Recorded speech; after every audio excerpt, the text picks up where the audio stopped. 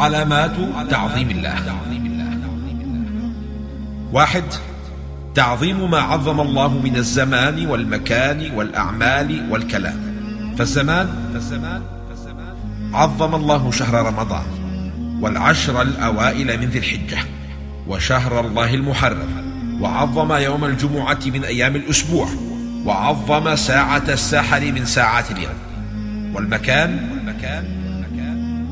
عظم الله البيت الحرام والمسجد النبوي والمسجد الأقصى، وعظم قدر مكة والمدينة، وعظم قدر بيوت الله. والأعمال عظم الله قدر الصلاة، في الحديث الصلاة خير موضوع، وفاوت بين الصلوات فجعل أفضل الصلاة صلاة الرجل في بيته إلا المكتوبة، وأفضل الصدقة على ذي الرحم الكاشح وجهد المقل، وأفضل الصوم صوم داود يصوم يوما ويفطر يوما، وأفضل الصوم بعد رمضان صيام شهر الله المحرم.